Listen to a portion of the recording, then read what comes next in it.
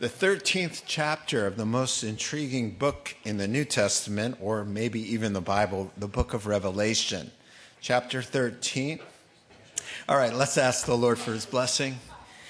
Now, Heavenly Father, we thank you for the privilege of sitting before your word. And we know that it didn't come from any man, but even the testimony within the scriptures of the scriptures is that they are God-breathed and that every word comes from heaven to instruct us on the way we ought to live our lives for blessing and in relationship with our God and Father. And Father, we ask that now you'd open the eyes of our understanding and these strange visions and these intense chapters. We pray that we could find that application of the truth that we could put into practice and be helped by the insights we gathered together today. In Jesus' name, amen. Well, I'll give you kind of a little quiz as we start here. You can call out, and that would be okay. I went online to find out what are the most famous things about the Bible. So, the most famous verse in the Bible, what do you think that is? And you would be right, John 3:16. The most famous chapter in the Bible, what do you think?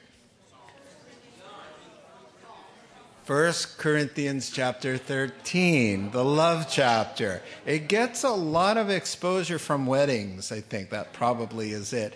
Close second was Genesis chapter 1. Everybody, at least start the book there, right?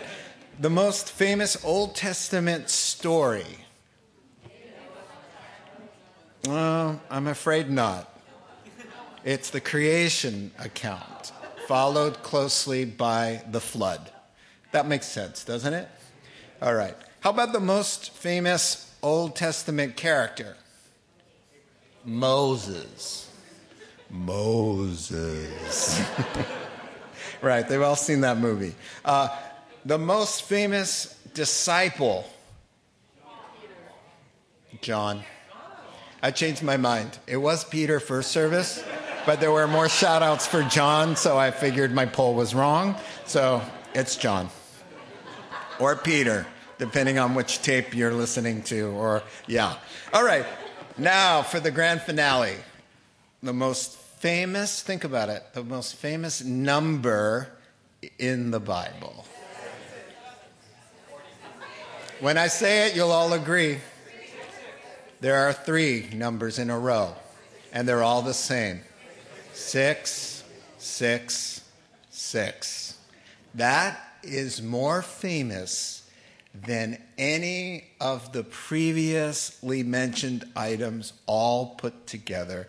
The entire world is interested in that one mysterious number, a number that appears in our text this morning in Revelation 13. It's kind of a riddle that the Lord gives to us and to the readers of Scripture. And it's associated, of course, with the central identity of the character there in the end of the world scenario, whom we call the Antichrist. Interesting, the Antichrist, that word only appears 4 times out of 5 verses in the New Testament. But that name has stuck for him. He has a title. He has about a dozen titles. But that one title, only mentioned 4 times, really stuck, and that's what we call him. There's another name for him, which the Bible uses 30 times, and that would be the beast. And as Warren Wiersbe put it, he said, God had stopped thinking of this man in terms of having been created in God's image, but rather as a brute animal under the control of the evil one. And so we're going to take a look at this most intriguing character. And why? Because the Lord wants us to, or he wouldn't put a whole chapter about him in the Bible for our consideration.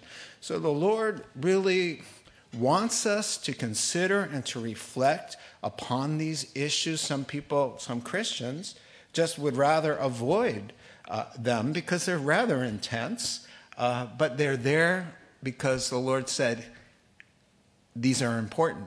And Revelation's the only book that comes with an innate blessing. It says, when you read these words and study and consider them, you will be blessed. It's the only book of the Bible that the Lord encourages us to actually consider what's here for you. And so we do that. We are now, for context, and we'll dive in, we are in the middle of what is called the Great Tribulation, which we have defined as the last 7 years of human history as we think about human history. It would be the beginning of the kingdom of God. Thy kingdom come, thy will be done on earth as it is in heaven. When he comes, again, it's a whole new ball game. And so we're in the middle of that. And just so you know, and I'm not going to preach a whole sermon on this, though I want to, again, the church has been removed from the earth before the wrath of God comes upon it in judgment of a Christ-rejecting world. And that is in keeping with God's promise, because in Revelation chapter 3 and verse 10, only one verse to support that this morning, speaking to the seven, and we all agree, everyone agrees, all the commentators agree, there were way more than 7 churches at the time of the writing of this prophecy. But he calls them the 7, and we all agree it's because they represent the complete picture of his church on the earth from the day it was born at Pentecost to the day he comes back for it. So the truths spoken to those 7 churches are truths that are relevant to all Christians throughout time. We all agreed about that. And then Revelation chapter 3, verse 10, to one of those churches of the 7, to his whole church, he says, and by the way, I will spare you from the hour that is coming upon the whole earth to test those who dwell on the planet earth. And that's just one scripture that says, listen, he was talking to the church.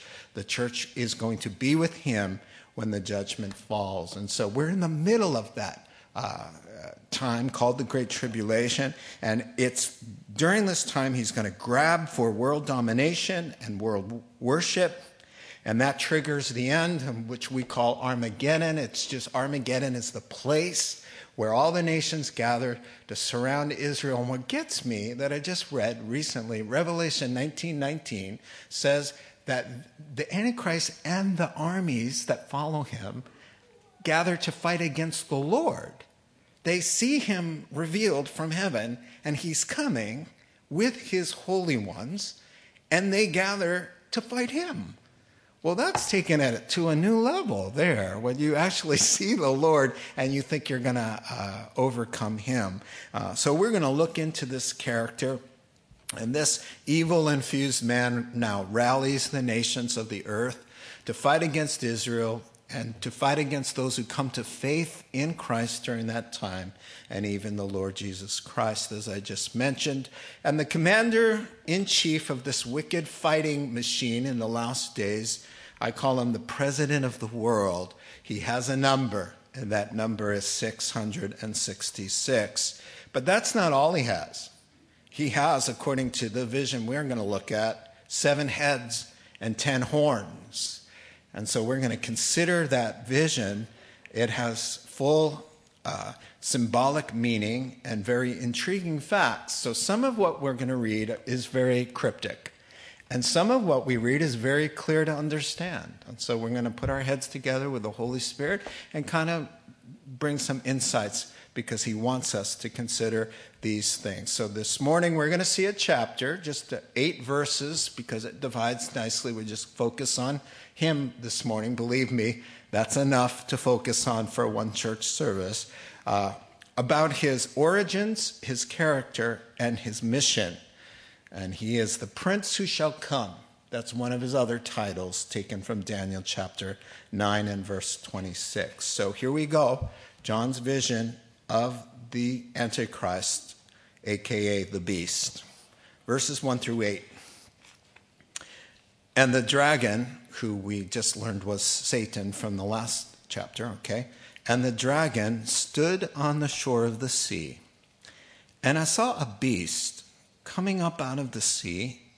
He had 10 horns and 7 heads, with 10 crowns on his horns. and on each head a blasphemous name. The beast I saw resembled a leopard, but had feet like those of a bear and a mouth like a lion. Now the dragon gave the beast his power and his throne and his great authority. One of the heads of the beast seemed to have had a fatal wound, but the fatal wound had been healed. The whole world was astonished and followed the beast. Men worshipped the dragon because he had given authority to the beast, and they also worshipped the beast and asked, "Who is like the beast? Who could make war against him?" And the beast was given a mouth to utter proud words and blasphemies and to exercise his authority for 42 months. So this would be the last 3.5 years. 42 months, 3.5 years.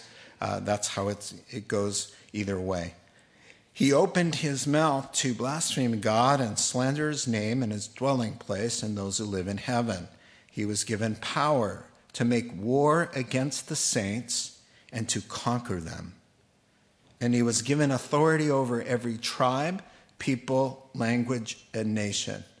All inhabitants of the earth will worship the beast, all whose names have not been written in the book of life belonging to the Lamb that was slain from the creation of the world. We'll pause there and focus on this personality we are calling the Antichrist. Now, we get a lot of information here. Let's walk through those 8 verses, and they kind of divide quite nicely just for our understanding. First, the source of his power is revealed. Secondly, we can talk about his description, the 7 heads and the 10 horns. Thirdly, we're going to talk about his worshipers. And lastly, we'll talk about his mission. All right, so let's talk about the source of this guy's power, and that is identified as the dragon.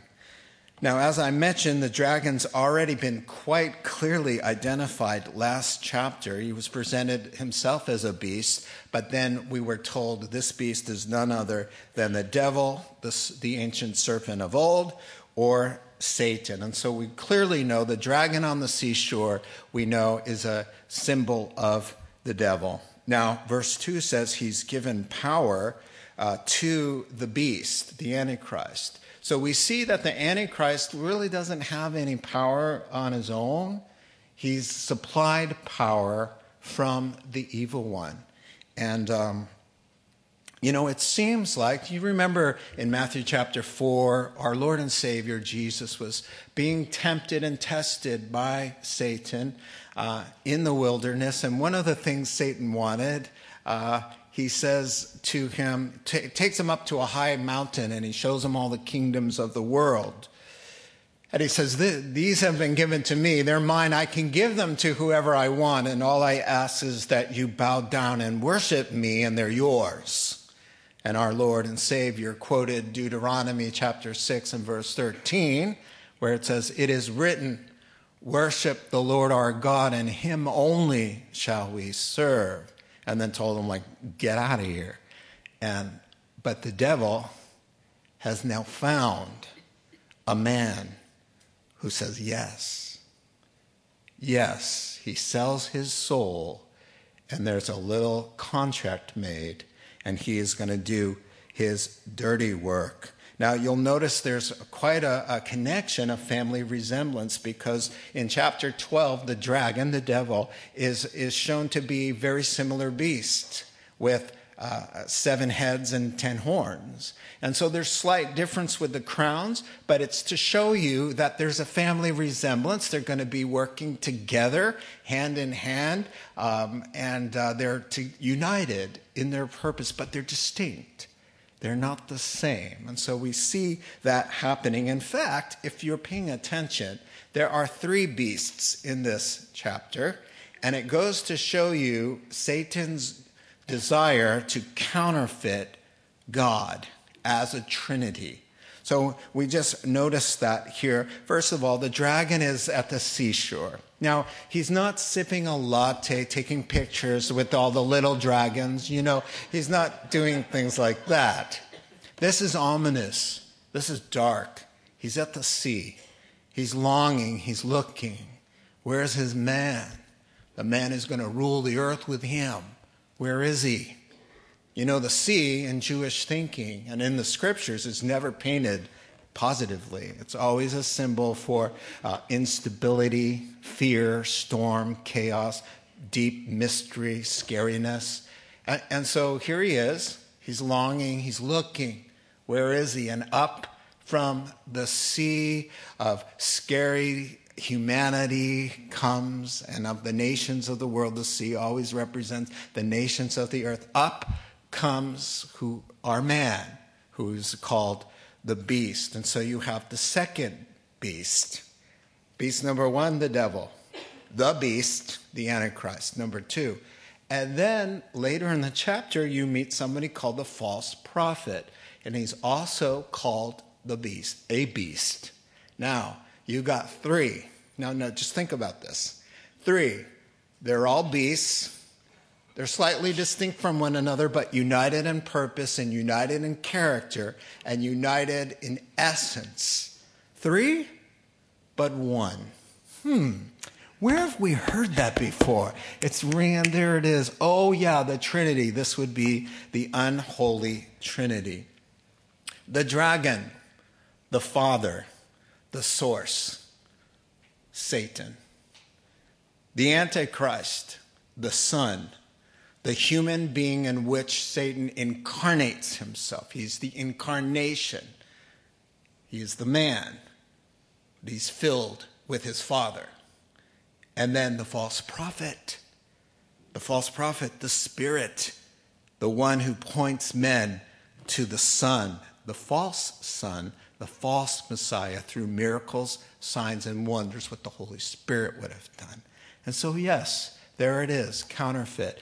You know, 2 Thessalonians chapter 2, verse 9 says, the coming of the lawless one, another, if you're taking notes, another title for the Antichrist, the man of sin or the lawless one, two titles. It says, the coming of the lawless one will be in accordance with the work of Satan displayed in all kinds of counterfeit miracles, signs, and wonders. Have you ever stopped to think that just as the Son went around empowered by the Father for 3.5 years, it's the same amount of time that the son of the dragon is going to go around doing his thing. You know, it's just amazing. God has angels. Satan has angels. God has apostles. Satan has apostles. God is worshipped. He wants to be worshipped. God possesses willing men's hearts. Satan possesses willing men's hearts. It's just all one big, not very creative. He's an imitator. That's what he does.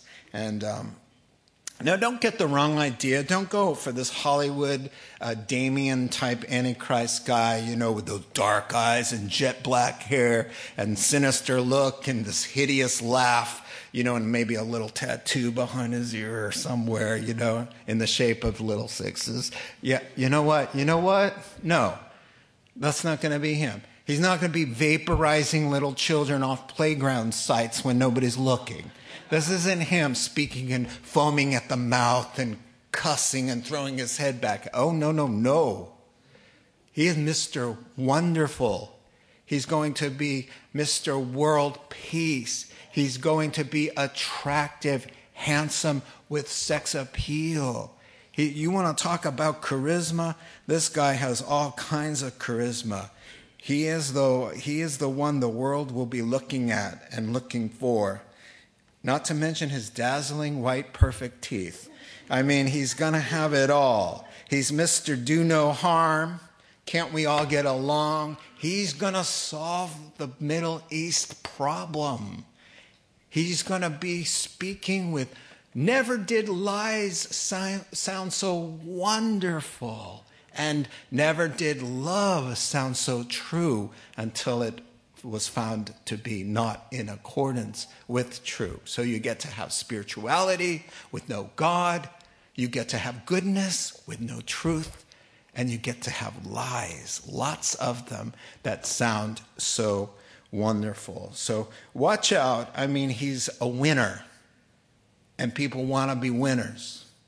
And that's going to be their downfall. And so now to the beastly image, because that's always intriguing. Don't panic. It's not as confusing as it sounds. What do we have here? All right. Well, in your text, you have a 10 crowned horns on 7-headed blasphemous beast with characteristics like a leopard, bear, and a lion. We can do this, right? Wow, okay. When I ask you a question and it's like an affirmative, that would be an amen. All right, so let's try that again. Hey, we got 7 heads with 10 horns and 10 crowns on those horns with blasphemous names on each head and characteristics of a leopard and a bear and a lion. We could do this. Amen. Here we go. All right. Observation number 1, Revelation for dummies, all right? For me. Whoa.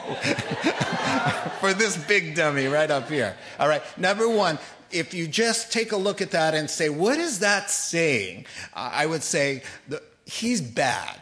Amen? He's a bad guy. He's a dude you don't want to mess with, right? He would be hard to kill. You kill one on the heads and, you got 6 more or whatever. He's just a scary thing. Okay, why don't I just move to going through this. The slide that explains the heads, the horns, the crowns. All right, here's what we got. In Daniel, we've already had multi-headed beasts. And Daniel, thankfully, defines some of them. So we know what generally these kinds of images stand for. So I'll just go through it quickly with you. Number 1, when you see multi-headed things, the head usually stands for a country or an empire. It's pretty easy. And in this case, it's saying there are going to be 7 of them all together. All right? Next one, the horns. Pretty easy. They generally stand for kings, or the leader, or the presidents of these kinds of coalitions. All right, the crowns on the leaders, that's easy. They have authority. They may be royal, but they have the power to lead. The blasphemous names on each head of that ugly beast, the ugly heads would symbolize nations coming together.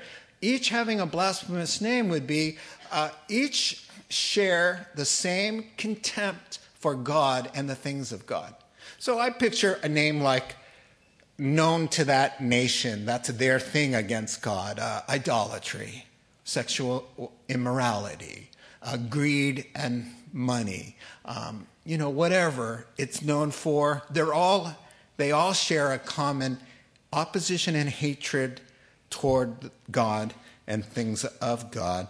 And then the leopard, bear, and lion features, well, if you just take it for what it is and you didn't know the Old Testament, you would say fierce, powerful, and deadly.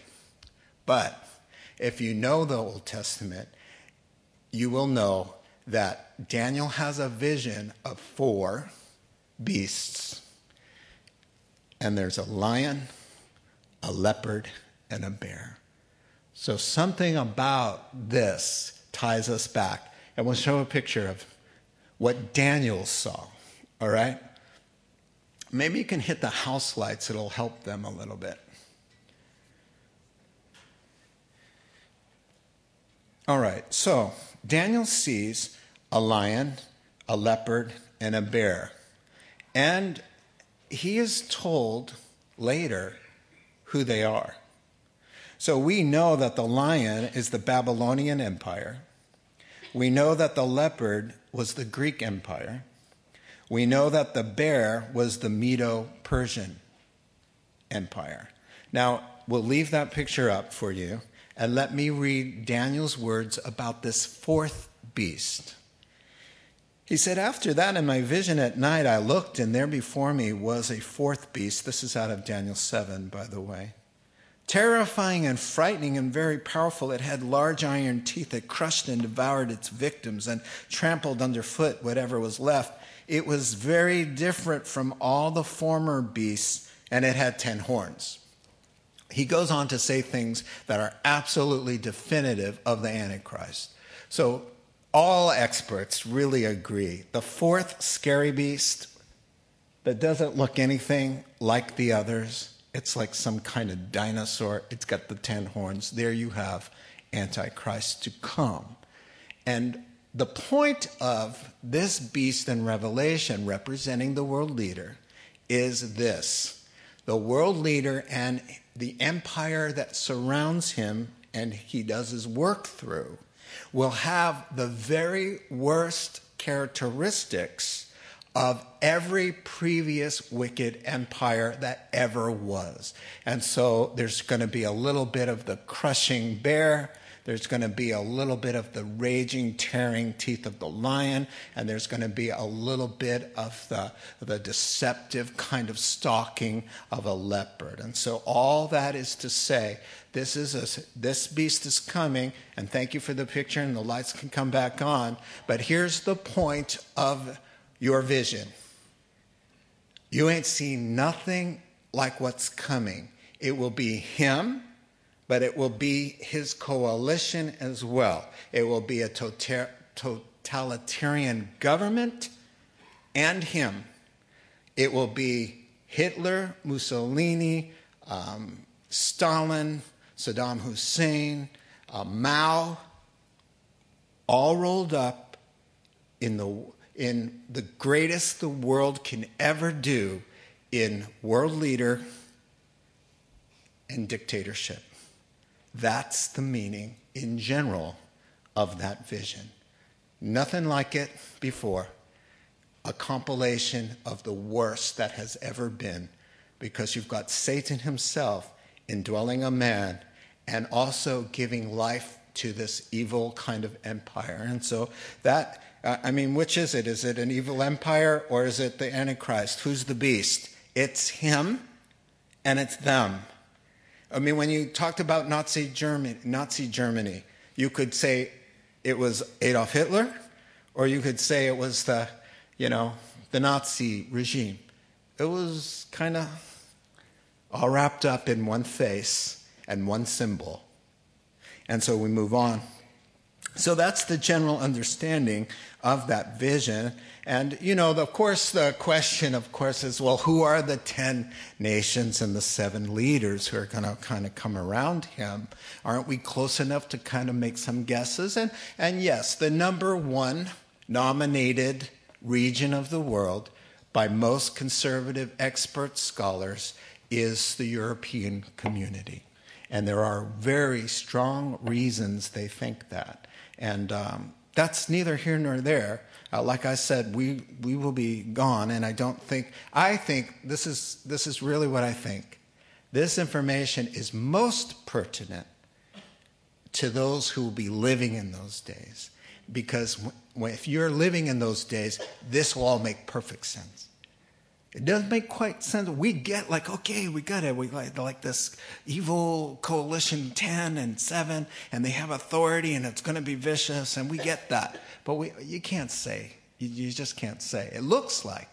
But they'll know. And I think that's the heart of the matter, is when it comes down to specifics, who is he and who are they? You know what? We don't know. We have some clues.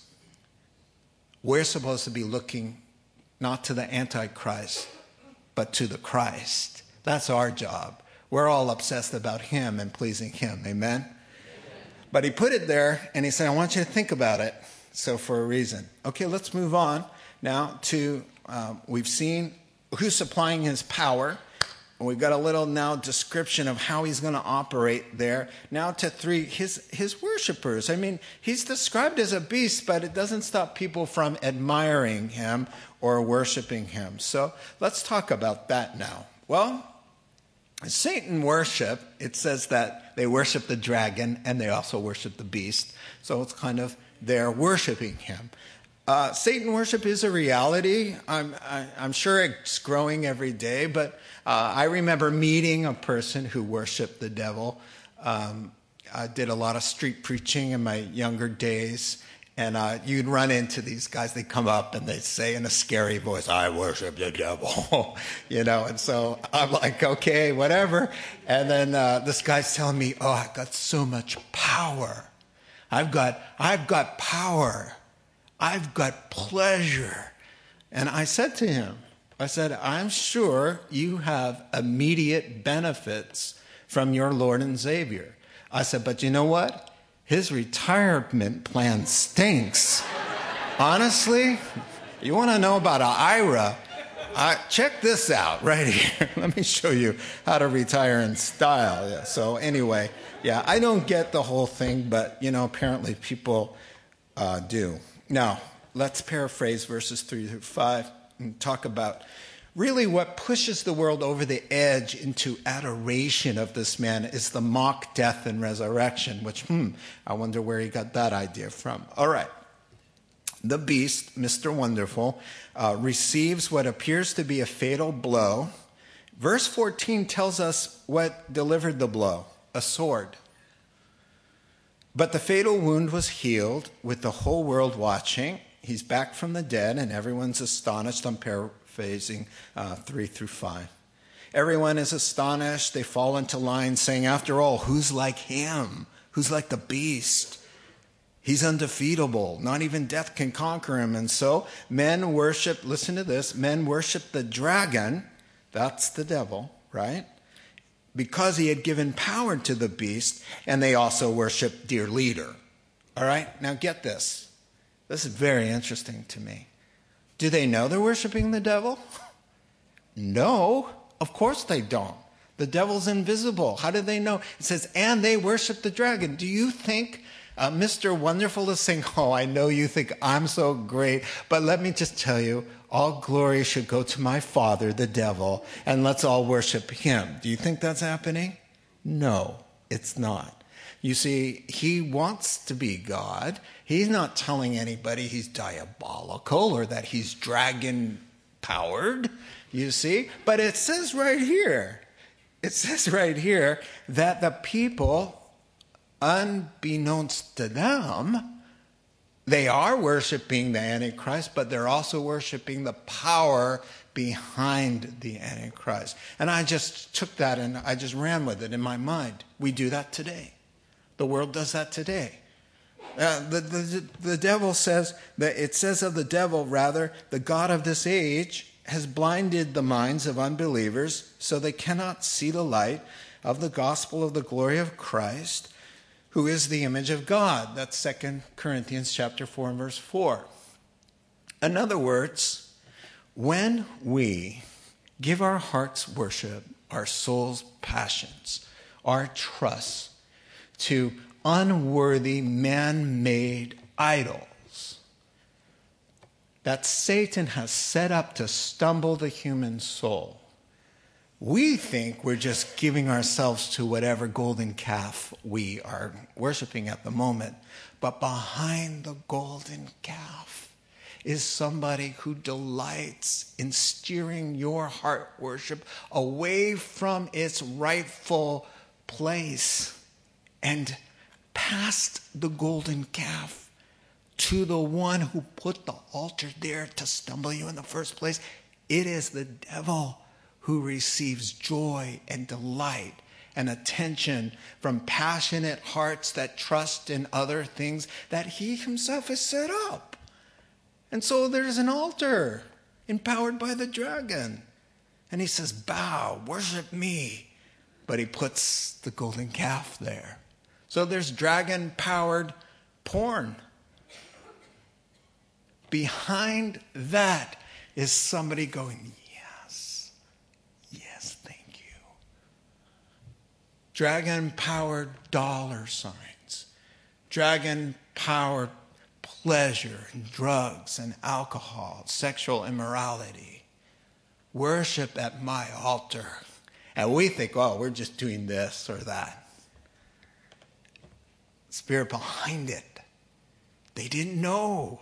They didn't know the dragon. They were worshiping the dragon, but their minds were blinded. They were giving allegiance to this thing, but in reality, you've got all kinds of civilized idols too. idol of self-sufficiency. Oh, very civilized. The idol of pride, the idol of unforgiveness. Well, we got them. You know what? It's given me a whole nother take on temptation and sin. Because it's one thing for me to have a vision of something on the television that catches a man's eye. That's just a problem for all of us. But it's another thing for me to think there's something behind that going, come on, worship me. Not him, worship me. Oh, that makes me mad. Doesn't it? I mean, or do you want to just, click, worship him? Oh, no. I hope that unsettles you in your besetting sin when you realize you're playing right into his hand or heart. All right. Moving on. I have no idea where I am, so you pray for me. Maybe I should just turn the page in faith. Oh, good. At the time of, here's my sum up of the worshipers. Do they even know they're worshiping the dragon? No. Will the people of the Antichrist know that they're worshiping the devil? No. Will they be worshiping out of their hearts in adoration? No. It'll be more practical and political and more of a way to survive. Just like back in the day when John wrote this prophecy. It was in the 90s. Emperor worship was going on. And here's how you lived your life. It was a death sentence not to worship the emperor. And here's how they did it. You'd go into every little town had a little local place, a city office, where you'd go in and you'd pledge your allegiance to Caesar. And they had a little tiny fire burning with a little statue of whoever's the Caesar of the day was. In this case, it was Domitian. Oh, he called himself Lord and God. And so you'd offer a little pinch of incense representing your heart and your trust. And you'd throw it in the little fire and it'd go puff in a little smoke. And you would say, as your life and your sacrifice and your trust and your love ascended into the nostrils of your Lord and Savior Caesar, you would say, Caesar is my Lord. Christians refused. And by the hundreds of thousands, they were martyred. So no can do. And a lot of people just thought, hey, all it is it's political. Because they would give you a little certificate, like picture a driver's license. They'd give you a little certificate that said you can work in the trades and the unions. You can buy and sell. If not, you couldn't rent your house. You couldn't pay your bills. So people would just say, hey, I'm a good Roman citizen. I like the guy. He's doing a good job. Hey, do you think he's God? No. Yeah, but you're worshiping anyway. And that's what it's going to be like. You know what helps them to worship? If you don't, they'll kill you. And it says that. It's quite a motivator to speed up the little motivation to worship him. And so by hook or by crook, by true motive or false, for survival or peer pressure, whatever it is, you take the mark. So instead of getting a certificate in the end times, you get a mark.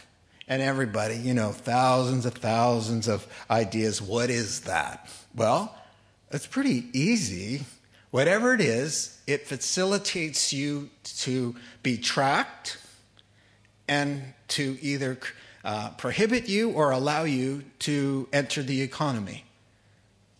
Whatever it is. And it goes here or it goes here. So they'll know where you are, who you are, your bank account, and whether you can say, Mr. Wonderful is Lord. Because he goes into the temple and he proclaims himself God. And whoever refuses to worship the beast in your text today, gone. Cannot buy, cannot sell, cannot buy a cup of Starbucks coffee, let alone pay your rent. Now, for me, the Starbucks coffee would say, hey, I'm out of here. No way. But it's just crazy, just a crazy thought there. Okay, so we're done with his worshipers. We've got one thing left to talk about. That would be his mission. And it's not pretty there. Let's talk about it. First, it's two-pronged mission. Destroy with the mouth, and then destroy with the sword. So he's going to start by creating fuel for the fire for his little war machine to take out God's people. And how do you do that first? You have to fan the flames of hatred and anger and resentment and all of these things. So your text says, first, he opens his mouth to blaspheme, and it's given three objects, and they're very interesting. He starts by giving eloquent speeches and reasons why you should hate what he hates, and so that you will then follow him in the plan to wipe them all out. First, you got to hate them. First, you got to think they're worthy of being wiped off the face of the earth. So that starts always with a lie. Now, lies are powerful. Slander, Satan's name is slander. This is what he does for a living. This is his job, right? Listen to how powerful it is. Speaking of Starbucks, I was at Starbucks in Petaluma last week. Very strange incident. I see this guy getting his coffee, and I'm getting my coffee and fixing my thing, and he's got short sleeves on, and he's got 50% tattooed on one of his forearms. And so I couldn't see the other forearm. So I say to him, oh, hey, 50%. And he looked at me and I said, what's on the other arm? It must be 50%. And then it's 50-50 and it's 100, right? And he said, no, 50%. And he goes, Portuguese. And it's written Portuguese. And I said, so you're 50% Portuguese. What's the other half? And he said, Irish. And I said, well, why are you hating on the Irish? Where's the 50% to the Irish? He said, I ran out of money. So I said, well, why did you pick Portuguese? He said, to start with. He says, oh, that's one, I just like it better than the Irish. He was almost looking at me like, who are you? No, but he was engaging. And then I said, that's funny. I'm 50% 52. My father's a Jew and my mother's Sicilian. And he went, nothing wrong with that. Nothing wrong with that. That's okay. There's no problem. No problem. No problem. And I went, what? And I said, I know there's no problem. Is there a problem with you? And he said, well, you said Jew. And I said, yeah, my heart's pounding, and I'm thinking, what is it with you, Ryman? You can't just get your coffee and go sit down with your wife. What did you do here? And then I see another tattoo that looks like, the Nazi thing. And I'm like, oh, boom, boom, boom. I'm like, cream and sugar, bye-bye. So he goes, yeah, no problem. He goes, back in the day? He goes, yeah, it would be bad. It would be bad. And I said, the Jew thing? I said, I'm only 50%. It's 50% less than you thought of a problem. So he laughed and he says, no, I was back in the day. I was listening to the wrong voices. I was listening to the wrong voices. What voices were that? Punks. Just punks. He's hanging with punks that said, oh, Jews are all our problem. Jews are running the government. Jews, right? If that has the power from punks, the word of punk, junior high punks. Did I say punk enough? If it has that kind of power, can you imagine Mr. Wonderful infused by the power of the devil who deceives the world and what he's going to say? Adolf Hitler had a sea of faces, and all he could say is, you don't have a job? The Jews. You got a problem with your kid? It's the Jews. You got a problem here? It's the Jews. And look what happened. That's how he starts. It's in your text.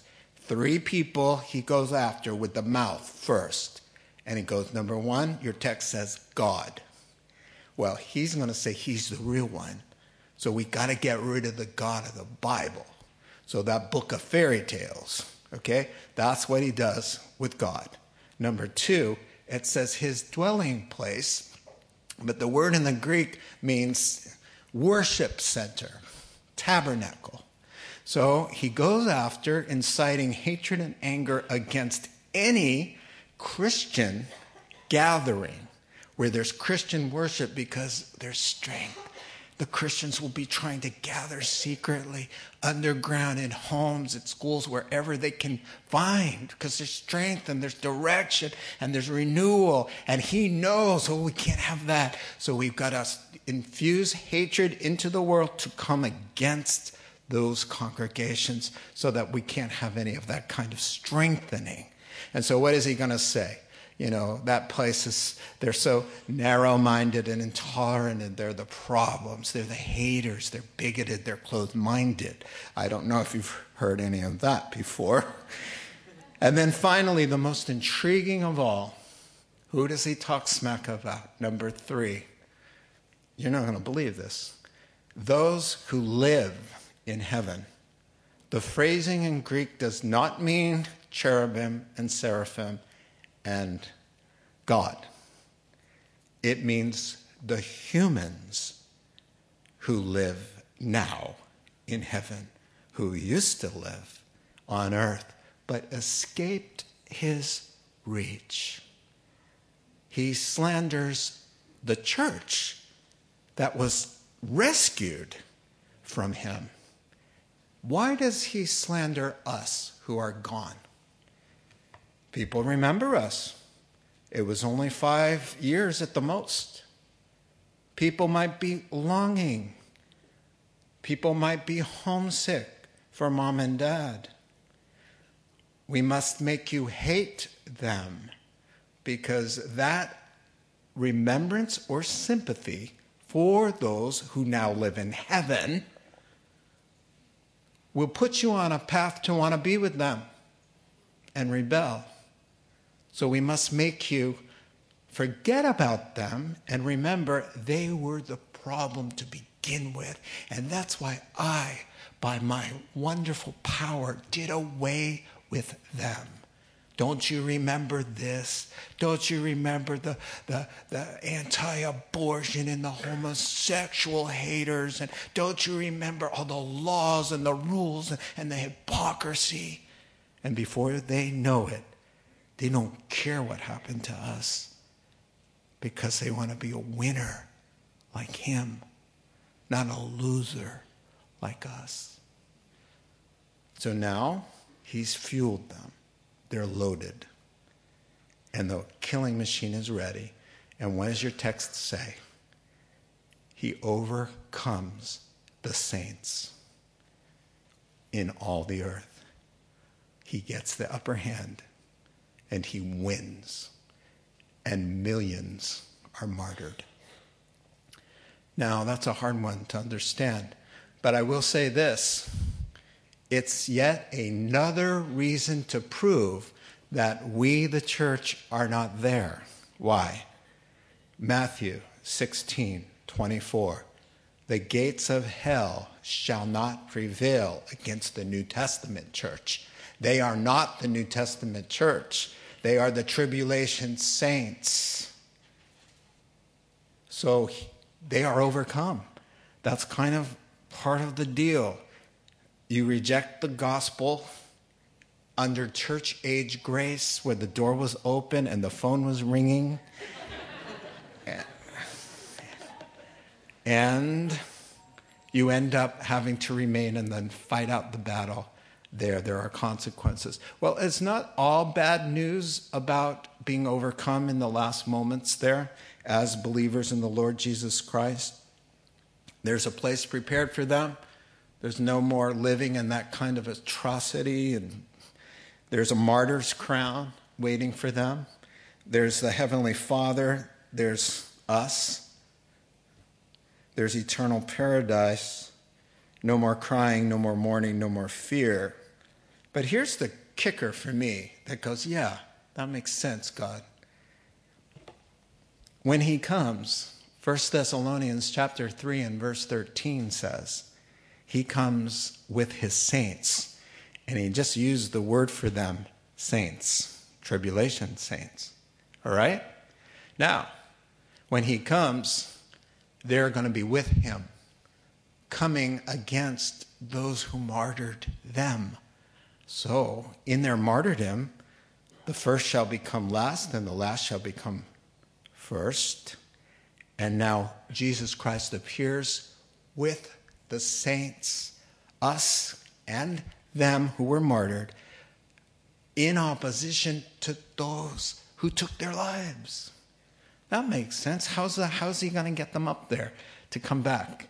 I mean, that's kind of, one commentator said it. It says it's kind of the price people paid for rejecting the gospel and having been alive and had the opportunity. Yes, you have a second chance, but it at a very dear cost to live in those kind of days. And then closing, there's just a little cryptic thing that everyone has trouble with, because I didn't read it, so you might want to check it out as I read it. It says, "He who has an ear, let him hear. If anyone is going to go into captivity he will go." Verse 10. "If anyone is to be killed with the sword, he will be killed." And then he says, this calls for patient endurance and faithfulness on the part of his saints. So here, let me help you with that. After we find out that the saints get brutalized and virtually lose and get martyred, then we hear about the book of life that their names are in before the creation of the world. So he's saying, look, you're covered. Death, life, martyrdom, no martyrdom, you're covered. Before the earth was, I chose you, I sealed you, I destined you for eternal life. You're going to be okay. All right? So nothing strange is happening. So when you're being, and here's where your text is, when you're being hauled off to prison, and you go to prison, you're going to go to prison. And if you're being lined up for execution, you're going to be executed. Because God has a God-appointed destiny for all of us. And if it means, this is what it means here. If you're reading this and you find, oh my word, and the beast conquers the saints, and you're being led off to prison and you're going to be executed, he says, if that's God's will for your life, embrace it. You're going to win in the end. Because he says, this calls for patient endurance and faithfulness on the part of the saints. He says, if God has appointed you to honor and glorify him by the way you die and are martyred, so be it. That's what this verse is saying. But only hang in there. Don't fall apart. Your name's written in the book of life. This is all under God's control, and you're going to be duly rewarded. God has a destiny for all of us, and millions of people have had to been martyred. The word, when he says witnesses, you shall be my witnesses, the word is martyr. The Lord never pulled any punches. He said, look, you're going to all be my martyrs. And bless his name, most of us won't be called to do that. You remember, and I'm bringing my remarks to a close now, Peter and John were talking to the Lord. And the Lord says in John 21 to Peter, Peter, let me tell you how you're going to glorify me in the last days. He said, when you were younger, you used to go wherever you wanted, dress like you dressed. But in the end, somebody's going to stretch out your arms and lead you to a place you really don't want to go. And then John says he said that because he was telling him the kind of death he would glorify God with. And then Peter's like, oh, I get it. And then he saw John. And he said, what about him? And the Lord says, you know what? If I wanted John to hang around until I have the second coming, what is that to you? Your job, follow me. Follow me. And then, of course, that started a rumor that John was going to stay alive until the second coming. And John had to fix that there at the end of 21 and say, it was only, he didn't say that. He just said, what if I wanted John to remain? And be that as it may, God has appointed a way for some of us to glorify him unto death. Stephen cries out. They're stoning him for speaking the truth. He cries out. He says, I see the Lord. The rocks are flying. He says, I see the Lord standing. Like the Lord giving him a standing ovation, you know. And they shut their ears and they're piling the rocks on top of him. And he says in a sweet spirit, Lord, don't hold this sin against them. Jesus our Lord, Father, forgive them. They don't know what they're doing. This verse is saying, listen, I know where I put you. I know why you're there. And if you're being let off, embrace it. Go for it. Honor me. Be found faithful. That's what he's saying. He said, before the foundation of the world, you were in my book. It's going to be okay. You're going to come through this. And you're going to see me and a reward. I'm in control. Embrace your God-given destiny like Stephen and the Lord Jesus Christ himself and millions of other people, because it'll be worth it. He says, you walk through the valley of the shadow of death and you'll come out the other side unscathed, honored with eternal life and eternal reward, eternal honor, and face to face with the Lord you love. Let's pray. Heavenly Father, we just thank you for your great love and encouraging us. Lord, this isn't our home. It's not our home.